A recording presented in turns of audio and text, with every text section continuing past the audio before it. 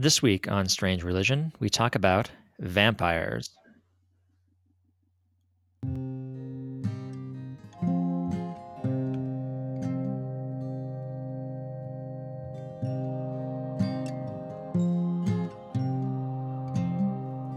I'm Christopher Brenna, I'm Andrew Kushma.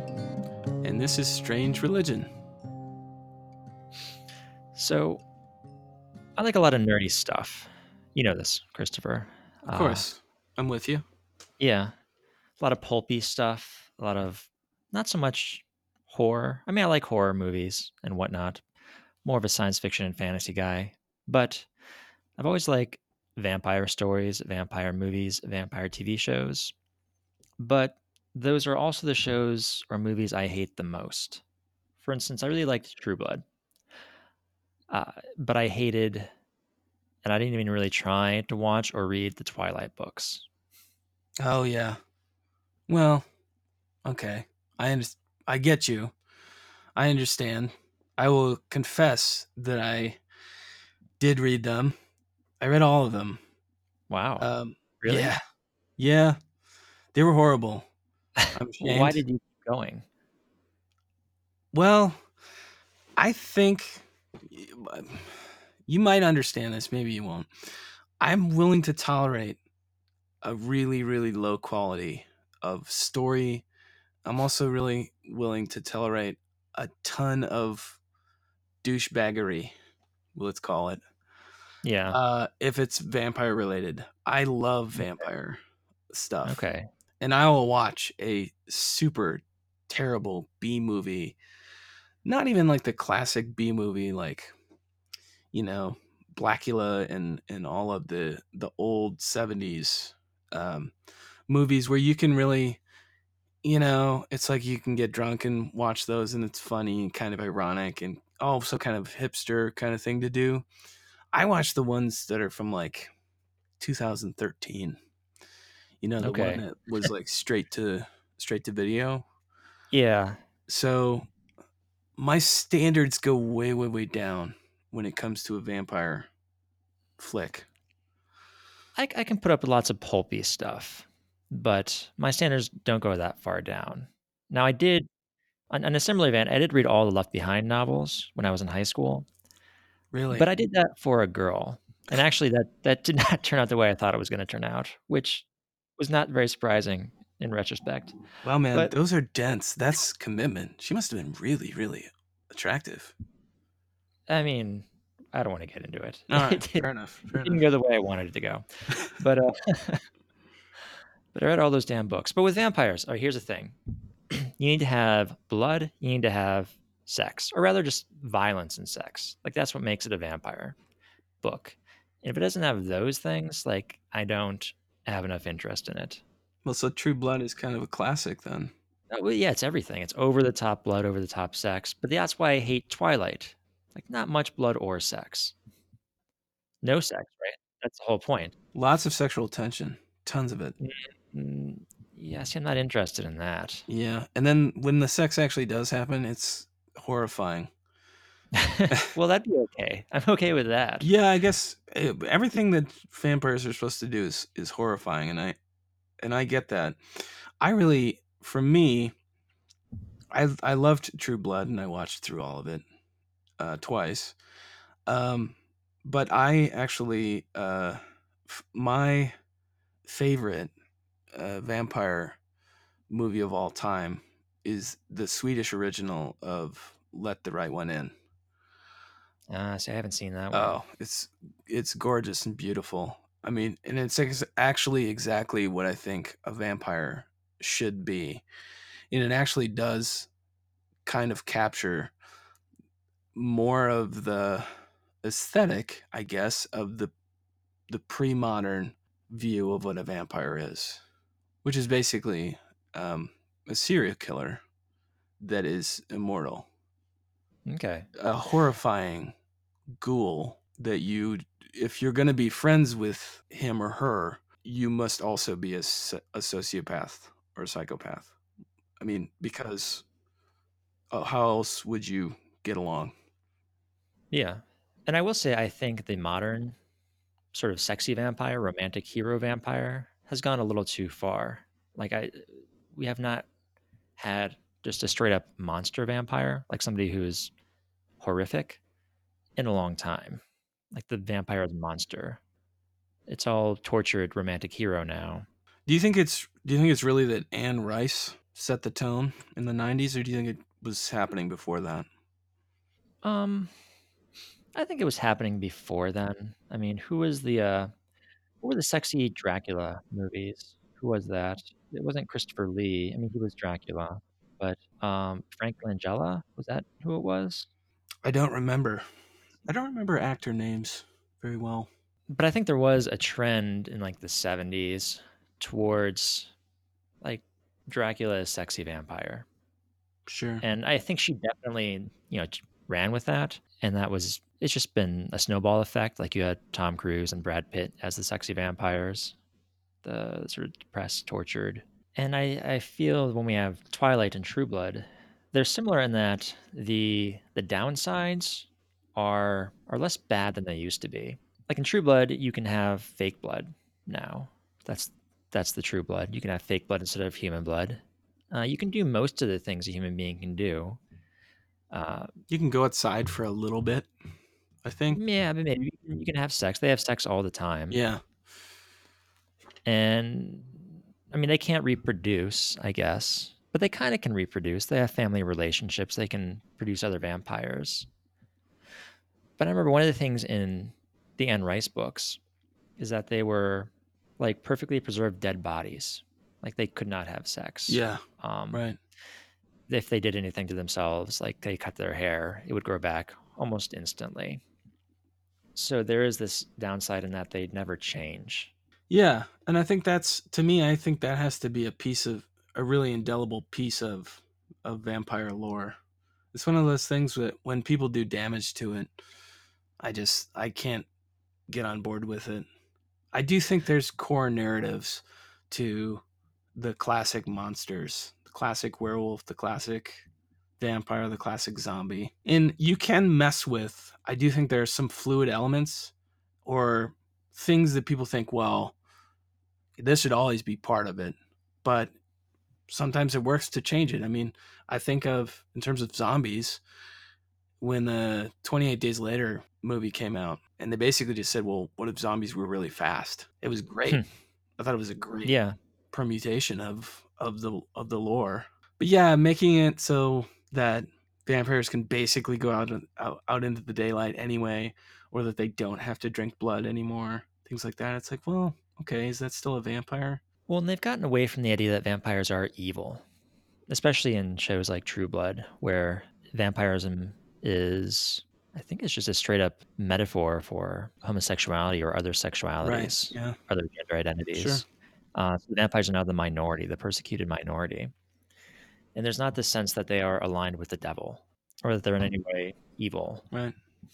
But I think it would be great to do a whole season on people who have, like, neo-paganism, uh, Odinists, Jediism. John Oliver, didn't John Oliver incorporate a church? I think he incorporated a church to make a point about tax exempt status for nonprofits. This sounds Yeah. familiar. Yeah. Um, but I think it would be fun to do a whole season on that. And of course, the crown jewel of that uh, season would be Scientology, or would could be Scientology if we weren't afraid of getting, sued and raped and murdered, and probably like I our think bodies. you're going down that road already, Yeah, I we think. probably will. Yeah, just from Sorry. saying this. Yeah, Yeah. like I feel like the end of our bodies would be like we would be incorporated into the food for Tom Cruise's 60th birthday party. Is he that old? I don't know. I mean, I think in the Huh. future. I don't think he's 60 yet, but I think we'd be on the docket. I think it would be just in time. I think vampires lend themselves more to religion than maybe some other monsters. Whatever we might feel about made up religions, or, whatever nice way we have of saying that, like religions based on popular culture or stories. vampires lend themselves more to that than something like zombies or werewolves or, I don't know, any of the other universal classic monsters. Yeah, what are the other? Are we missing some? Well, you have your Frankenstein's monsters, you have your zombies, you have your werewolves, you have your mummies. Yeah, I mean, mummies would be inherently have some Egyptian religion surrounding them, but not necessarily adhering to that religion. Zombies, yeah, Well, I mean, like the mummy monster, not obviously yeah, mummies, yes, they come from a certain religious practice, but the movie version of yeah. I hear mummies. what you're saying. Is basically, yeah, zombies especially. I think the critique of consumerism is always so on the forefront. I think of most zombie stuff that you know there's just no room for the religious critique. And there is some. I watched Walking Dead, which is another thing. Like Yeah. sort of Walking Dead is so horrible. It's the writing is bad. The acting is just terrible. There's long I don't fast forward through any show that I watch more than through Walking Dead. It's just like, oh, please. But yeah, there's some religious, not just religious imagery, but I actually had a student do a paper a couple years ago. I taught a class on Revelation, and he actually compared the Book of Revelation to 3 episodes in season 2 of Walking Dead. It was one of the best Hmm. papers I read. It was really fun.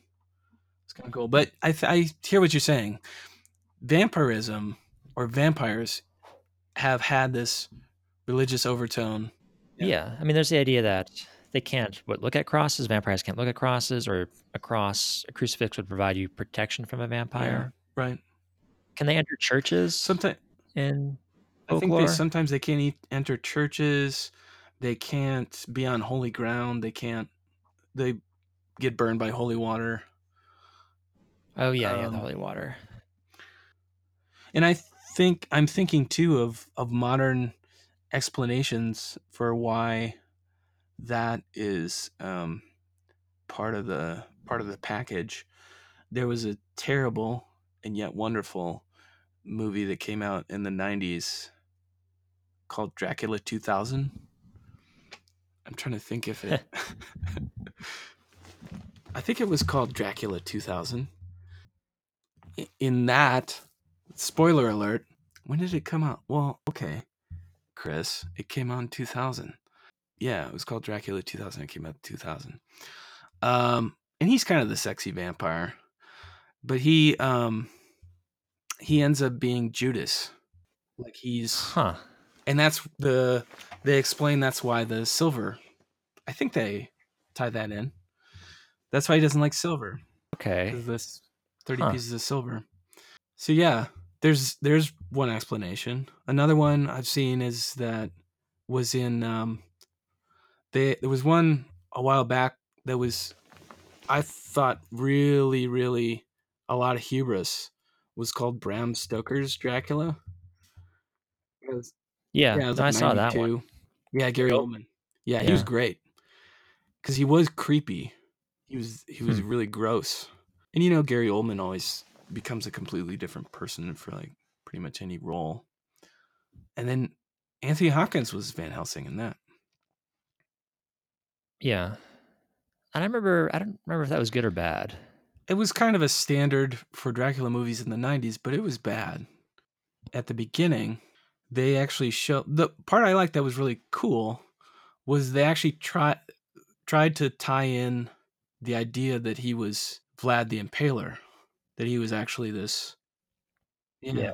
I remember And there's this that. Yeah. moment where he makes this oath that he's gonna. I don't can't remember what the content of his oath, but he was pissed off because his wife died or something like that, and he takes his sword, and there's this big Orthodox cross in his chamber of his castle, and he stabs the middle of it, and a bunch of blood starts pouring out, and he Huh. fills up a goblet and drinks a bunch of the blood, Hmm.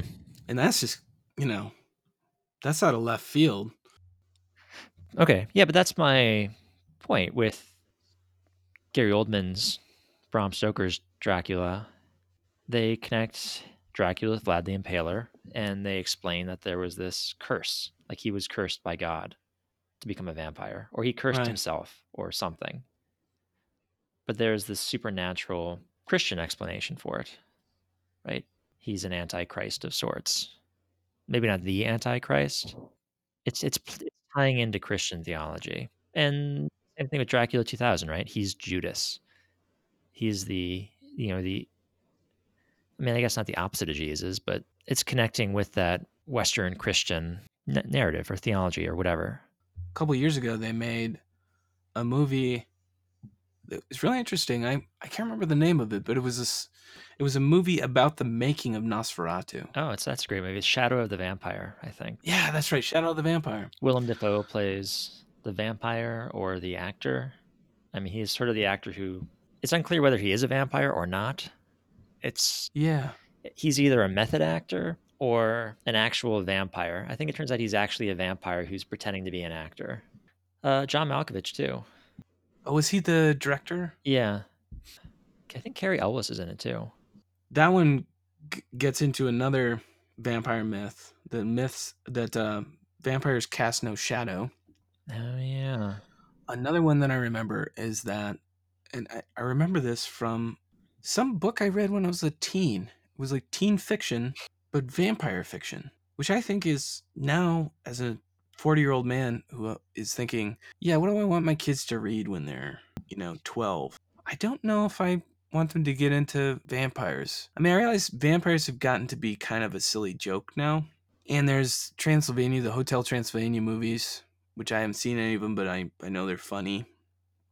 I've seen all of them. And Yeah, I watched them for with my kids, daughter. Yeah.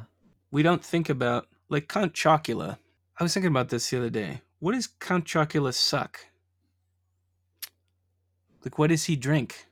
I mean, What is he a vampire for? does he eat his own cereal, or is he just the sponsor? I mean, is that just his? He's just getting I a guess cut of that.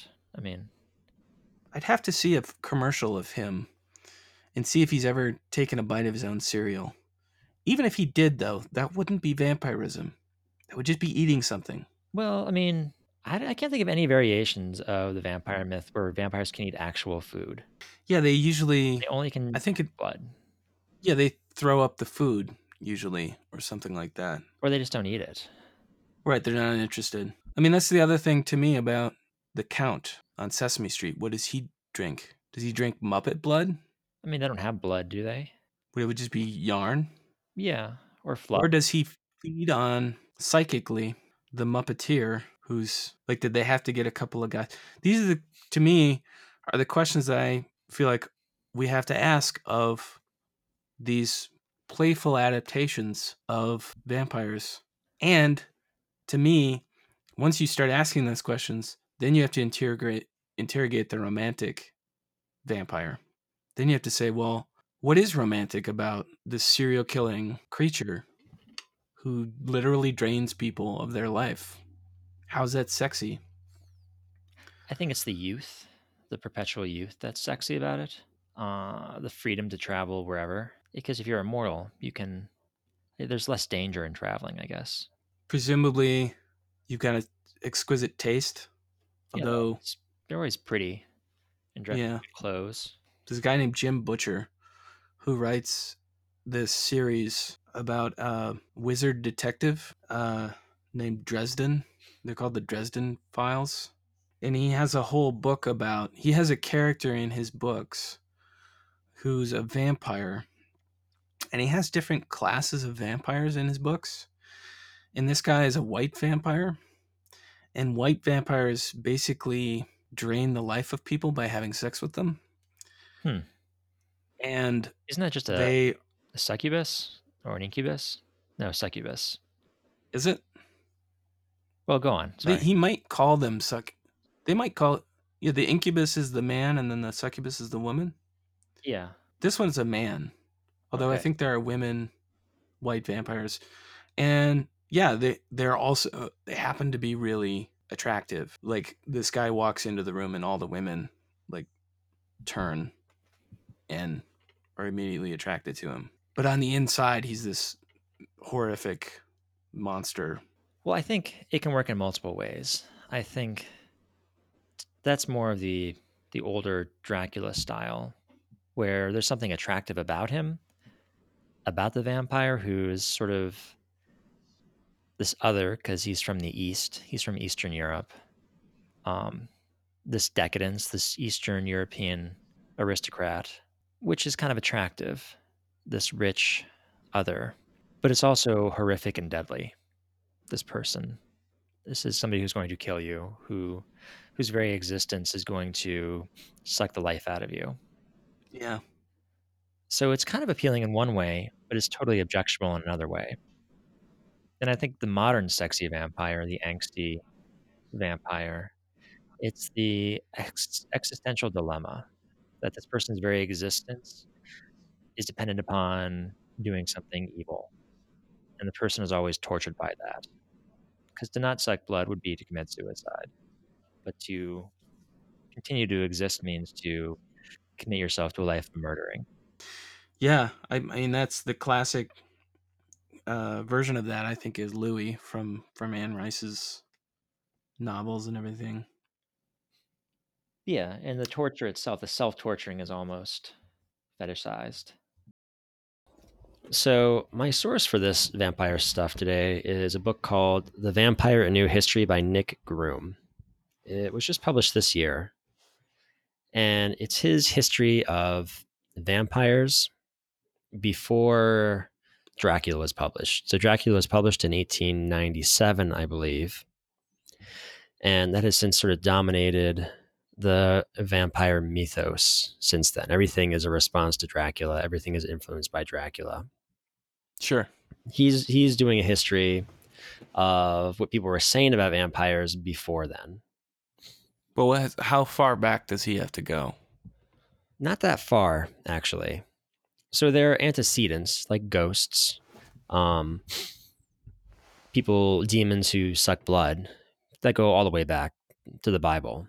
But the vampire, as we think of it, the sort of undead, embodied person who sucks blood and has to be staked through the heart and beheaded and burned, that actually has a very specific birth date.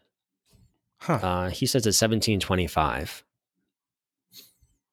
Huh. And Okay. his general thesis is that there are these, folklore antecedents, but the vampire, what makes it the vampire, this sort of physical thing that there's this proof for, the way you examine it, is this combination of Eastern European folklore with Enlightenment rationalism.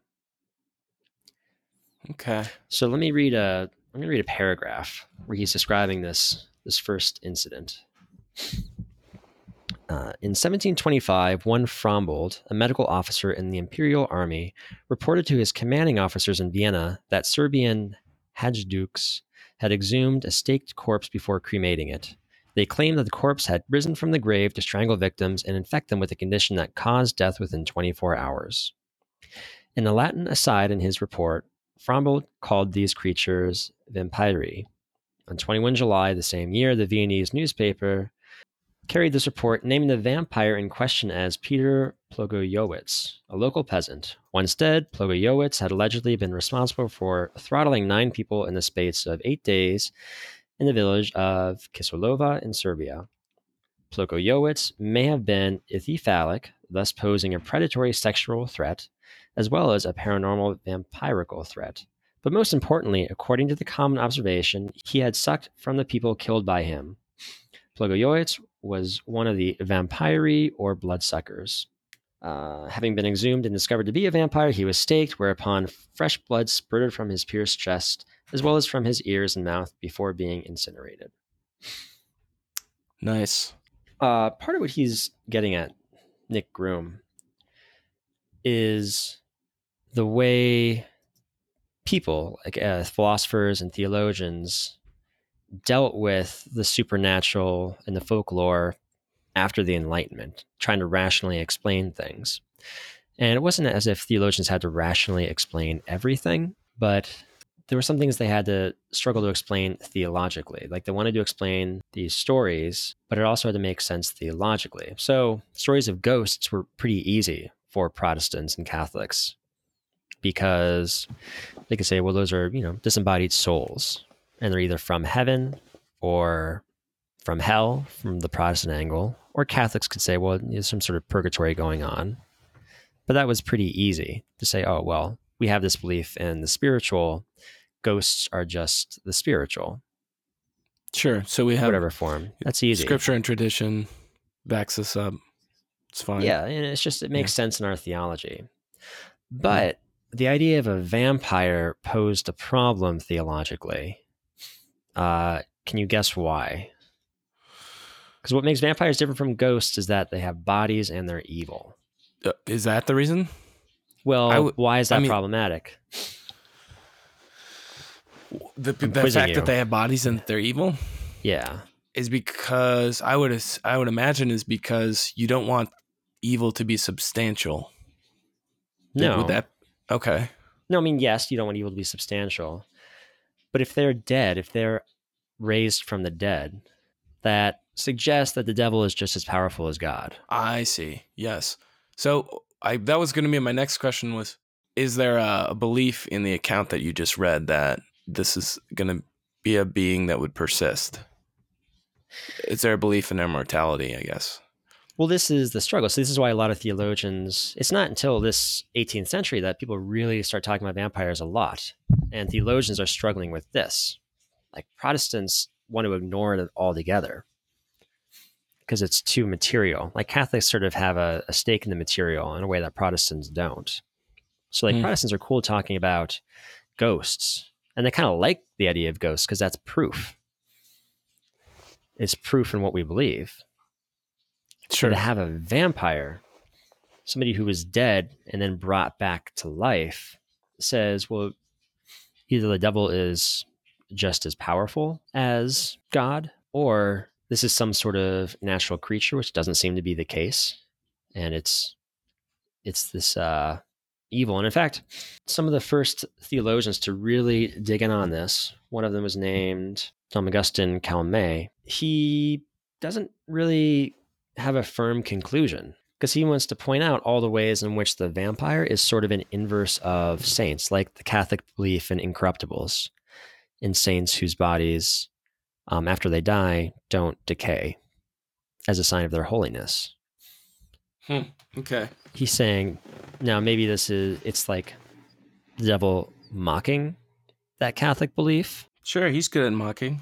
Yeah, maybe it's just the appearance of incorruptibility of these undead things as more of that mockery. Sure. But he is resistant to say it's actually a thing, because if they actually exist, then that implies a sort of equal power. But then a lot of the stuff that goes along with the vampires, that their bodies, it's the inverse of saints not decaying. And the whole thing with blood, it's an inverse of communion. Like Jesus and in the Eucharist, wine becomes blood. Whereas with vampires, blood becomes wine. So I go to church with a lot of Greeks, and they kind of have vampires. They have these things called rikolakas, and people believed in these for a long time. And the Greeks have a habit of exhuming bodies anyway, to see if there's, not just to see if there's evidence that your relative has turned into a vampire, but also they really like to see if someone is an incorruptible. But I think I remember that they pour wine over the body. If they think it's of Rikolakas, if they think it's a Rikolakas, they will pour wine on it, and then there's a priest there, and the priest will read from the Bible. And then, ironically, I think if the body hasn't decayed enough, they would suspect that there was Rikolakas. It's kind of like you would have to decide, is this a vampire or a saint? So I kind of think there's this weird convergence. I mean, I am seeing this duality. or a mirroring of the two ideas, but there might even also be some convergence. I don't know. Yeah, I mean, it does go back and forth. I mean, one of the things they mention, or not they, Nick Groom mentions, is one of the defenses to sort of inoculate yourself against a vampire would be to, I think this is right, to eat bread that had soaked up the vampire's blood. Like you'd put the bread in the coffin to soak up the vampire's blood, and eating that would be like an inoculation against the vampire. Gross. Yeah. I would like to see the scene. Like, who has to do it? Put this in here. Here you go. Oh, is that for me? Okay. Or no, I'm all right. How about no? This is gonna help you. This is good.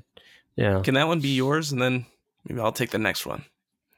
Yeah. I mean, it's all gonna be like this. Yeah, it's okay. Mm-hmm. I'm all right. Yeah, I know. That's really fucked up. I will say, and that alone could be the whole thing that's strange about this whole episode, if we want it to be. But I know think about the whole. Sorry, go ahead. No, I was gonna say the idea of the vampire sucking blood and making you into a vampire by drinking your blood. It is the complete inverse of becoming part of the body of Christ by drinking Christ's blood. Yeah, like vampires infect you and then make you part of them. It's like parasite versus gift. Yeah. Yeah. Go on though. I'm sorry I interrupted. Oh, I was gonna say the Orthodox have, when they do communion, they have a big loaf of bread, and they only make communion out of part of the loaf, and then they cut up the rest of the loaf. And it's called the anditheron, which is like, it means like instead of the gift. So it's this thing that most people just get it, like you take communion, and then after that, you just take a couple of pieces of bread and just, have a little snack after after the Eucharist. And I know, like crosses, there's lots of religious imagery that goes into Bram Stoker's portrayal of Dracula. But then I think the anditheron is used kind of like garlic.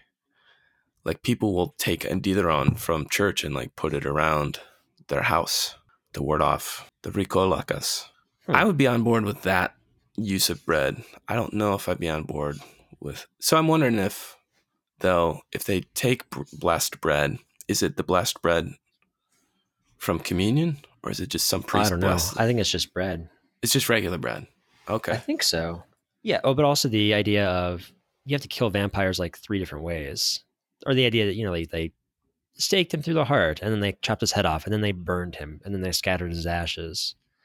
That's how a lot of saints die too. Not that exact procedure, but they tried to kill the saint this way, and it didn't work. And then they tried to kill him this way, and that also didn't work. And then finally, it finally took, when they chopped his head off.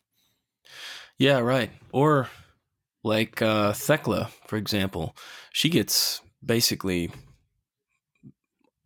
killed. I mean, she should be dead. But she survives at the end, and she's still called a martyr. But yeah, that's a good point.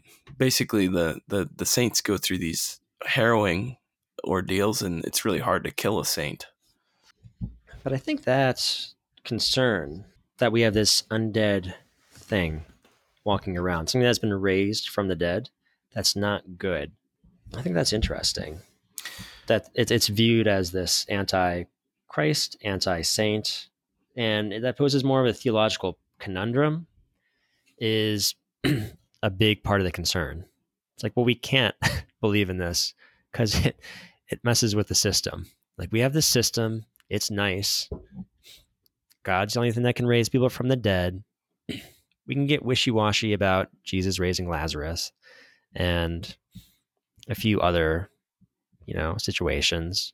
But like, Jesus is unique. We have this nice system, and this is messing with the system.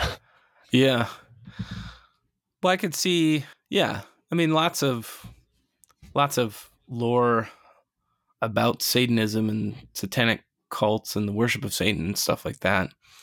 It's that same theme, the inversion of the inversion of the holy, that the profane is just the inversion of the holy.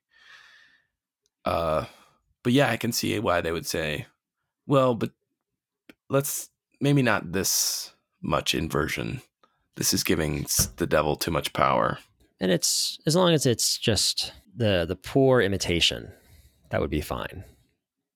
Like if vampires are corrupted in a way that a resurrected person like Christ is not, that would be acceptable, right? Because it's still a failure. It's not the perfect like resurrection from the dead. This is an interesting reaction to the idea. I think you've hit the nail on the head, that the strange part of this is the idea that we can't believe in this, even though by the standards of whatever century we're in, late medieval Christian West, we have enough evidence that vampires exist, but we just can't believe it because it would be too much of a threat to the theological system that we adhere to currently. Well, and what it reminded me of the most, I mean, I think we should apply it to the other things we talked about earlier, but it reminded me of Twilight. Now, granted, I've only seen the first movie and I haven't read any of the books, but it seems to me that in those books, the idea of the vampire is representing this evangelical distrust of sexuality.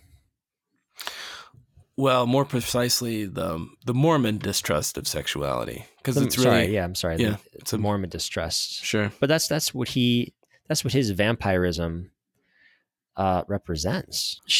All the ways she's fearful of him would be correct. Like he could prey on her, he could overpower her. He is, the man who just wants sex.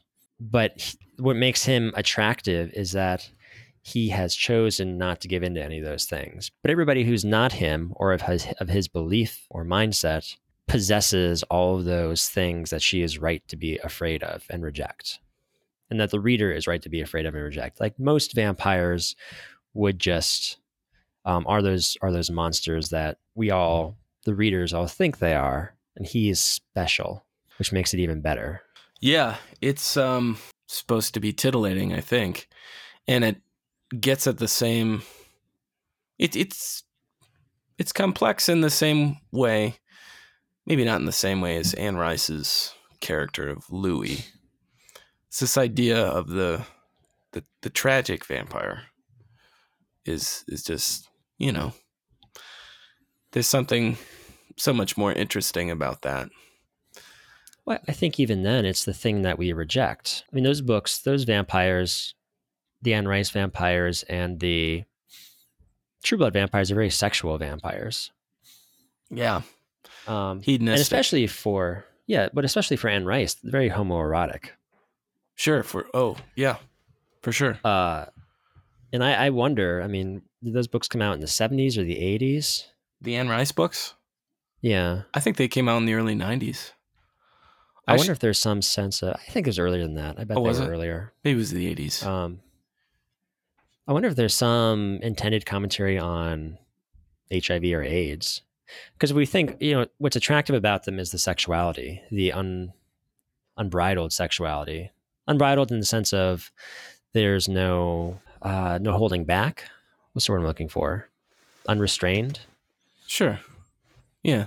And yet that is something that people are afraid of when it comes to sexuality. Not wrongly, but that aspect, like the id, the unrestrained id. Sure. Is sort of the vampire, even the tragic vampires represent just all the baser instincts that we all kind of want to give in to all the time. And we find it attractive that they do, but it's also frightening that they do.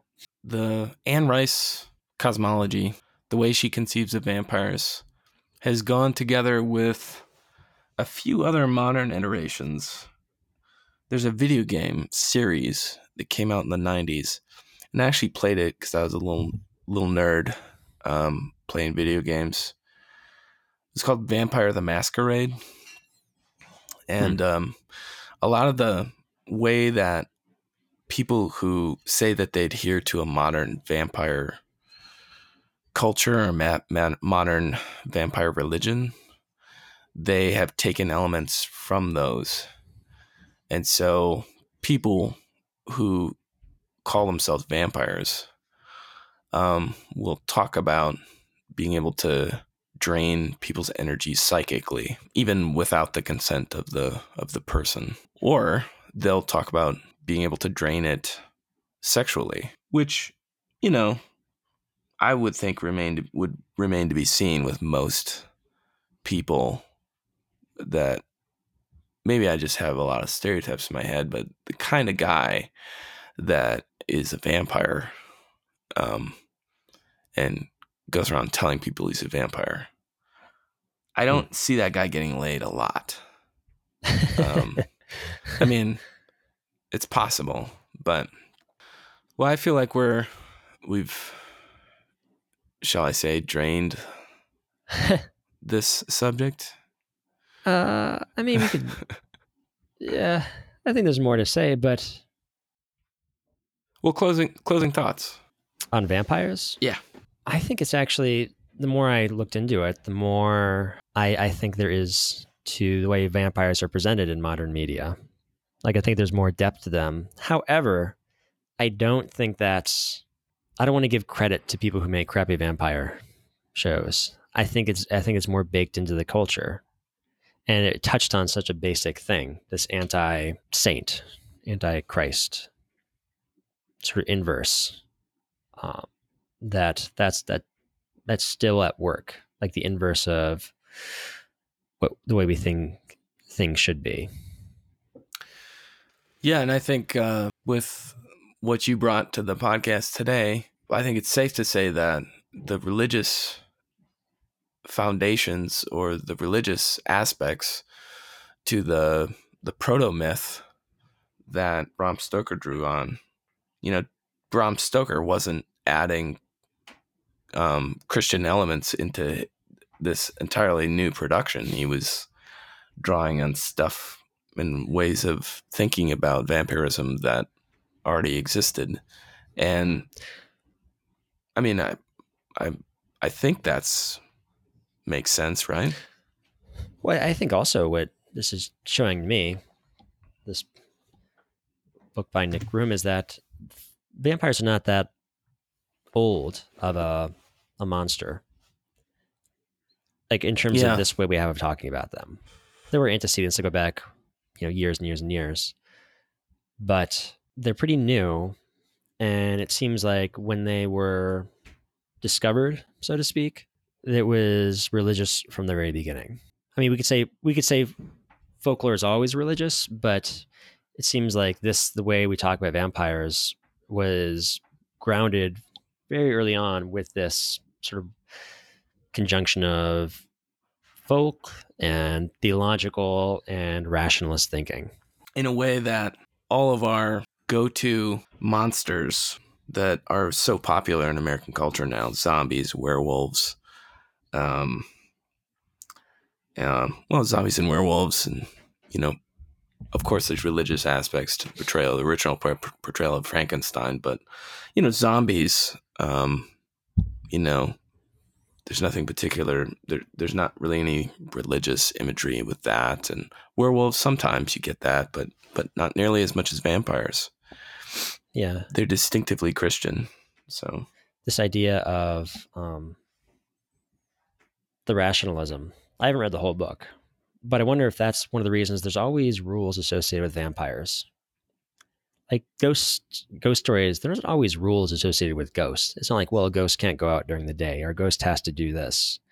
It just depends on the story. Ghosts can kind of be or do whatever.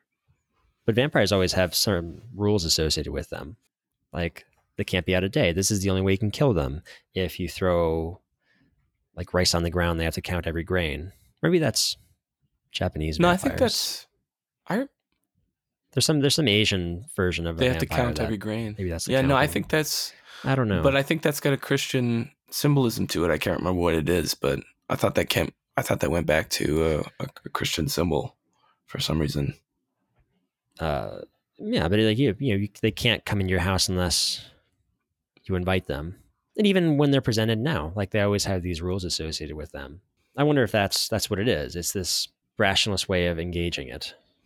Like, oh, well, let's explain it. Or maybe it's just a way of bounding, what could be a metaphor for, the unbridled id, as you were talking about earlier.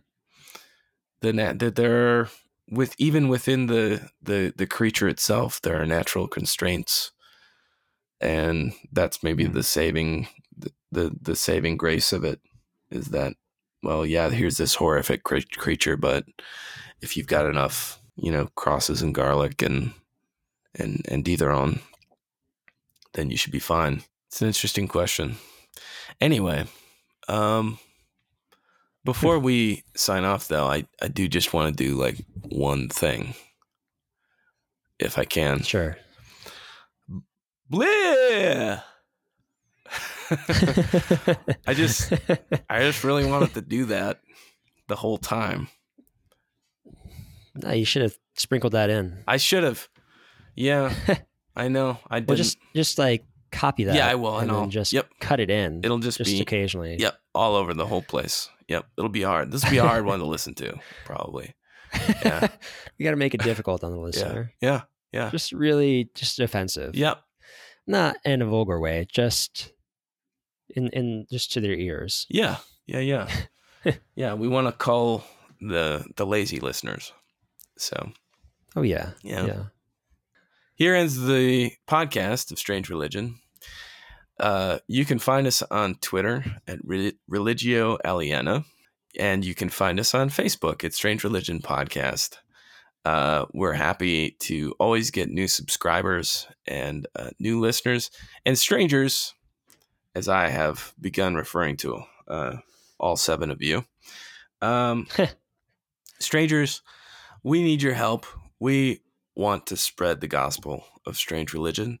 So if you have friends who are not doing as well at work because they've been listening to so many podcasts, that's the sort of person we want.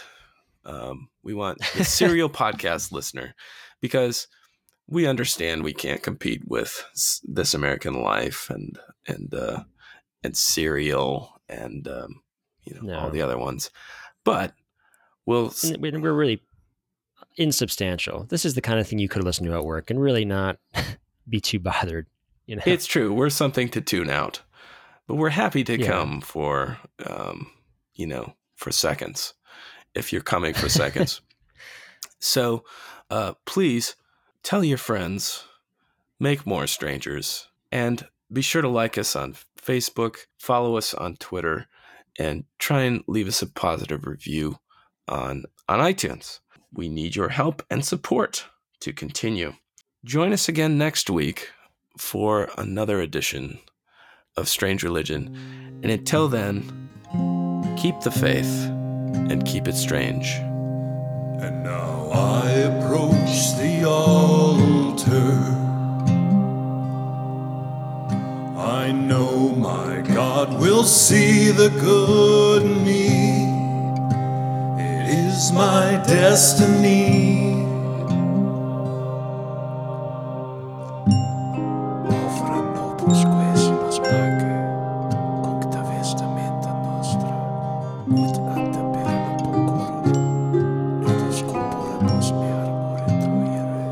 Let the feast of fools begin. Come now and behold my strange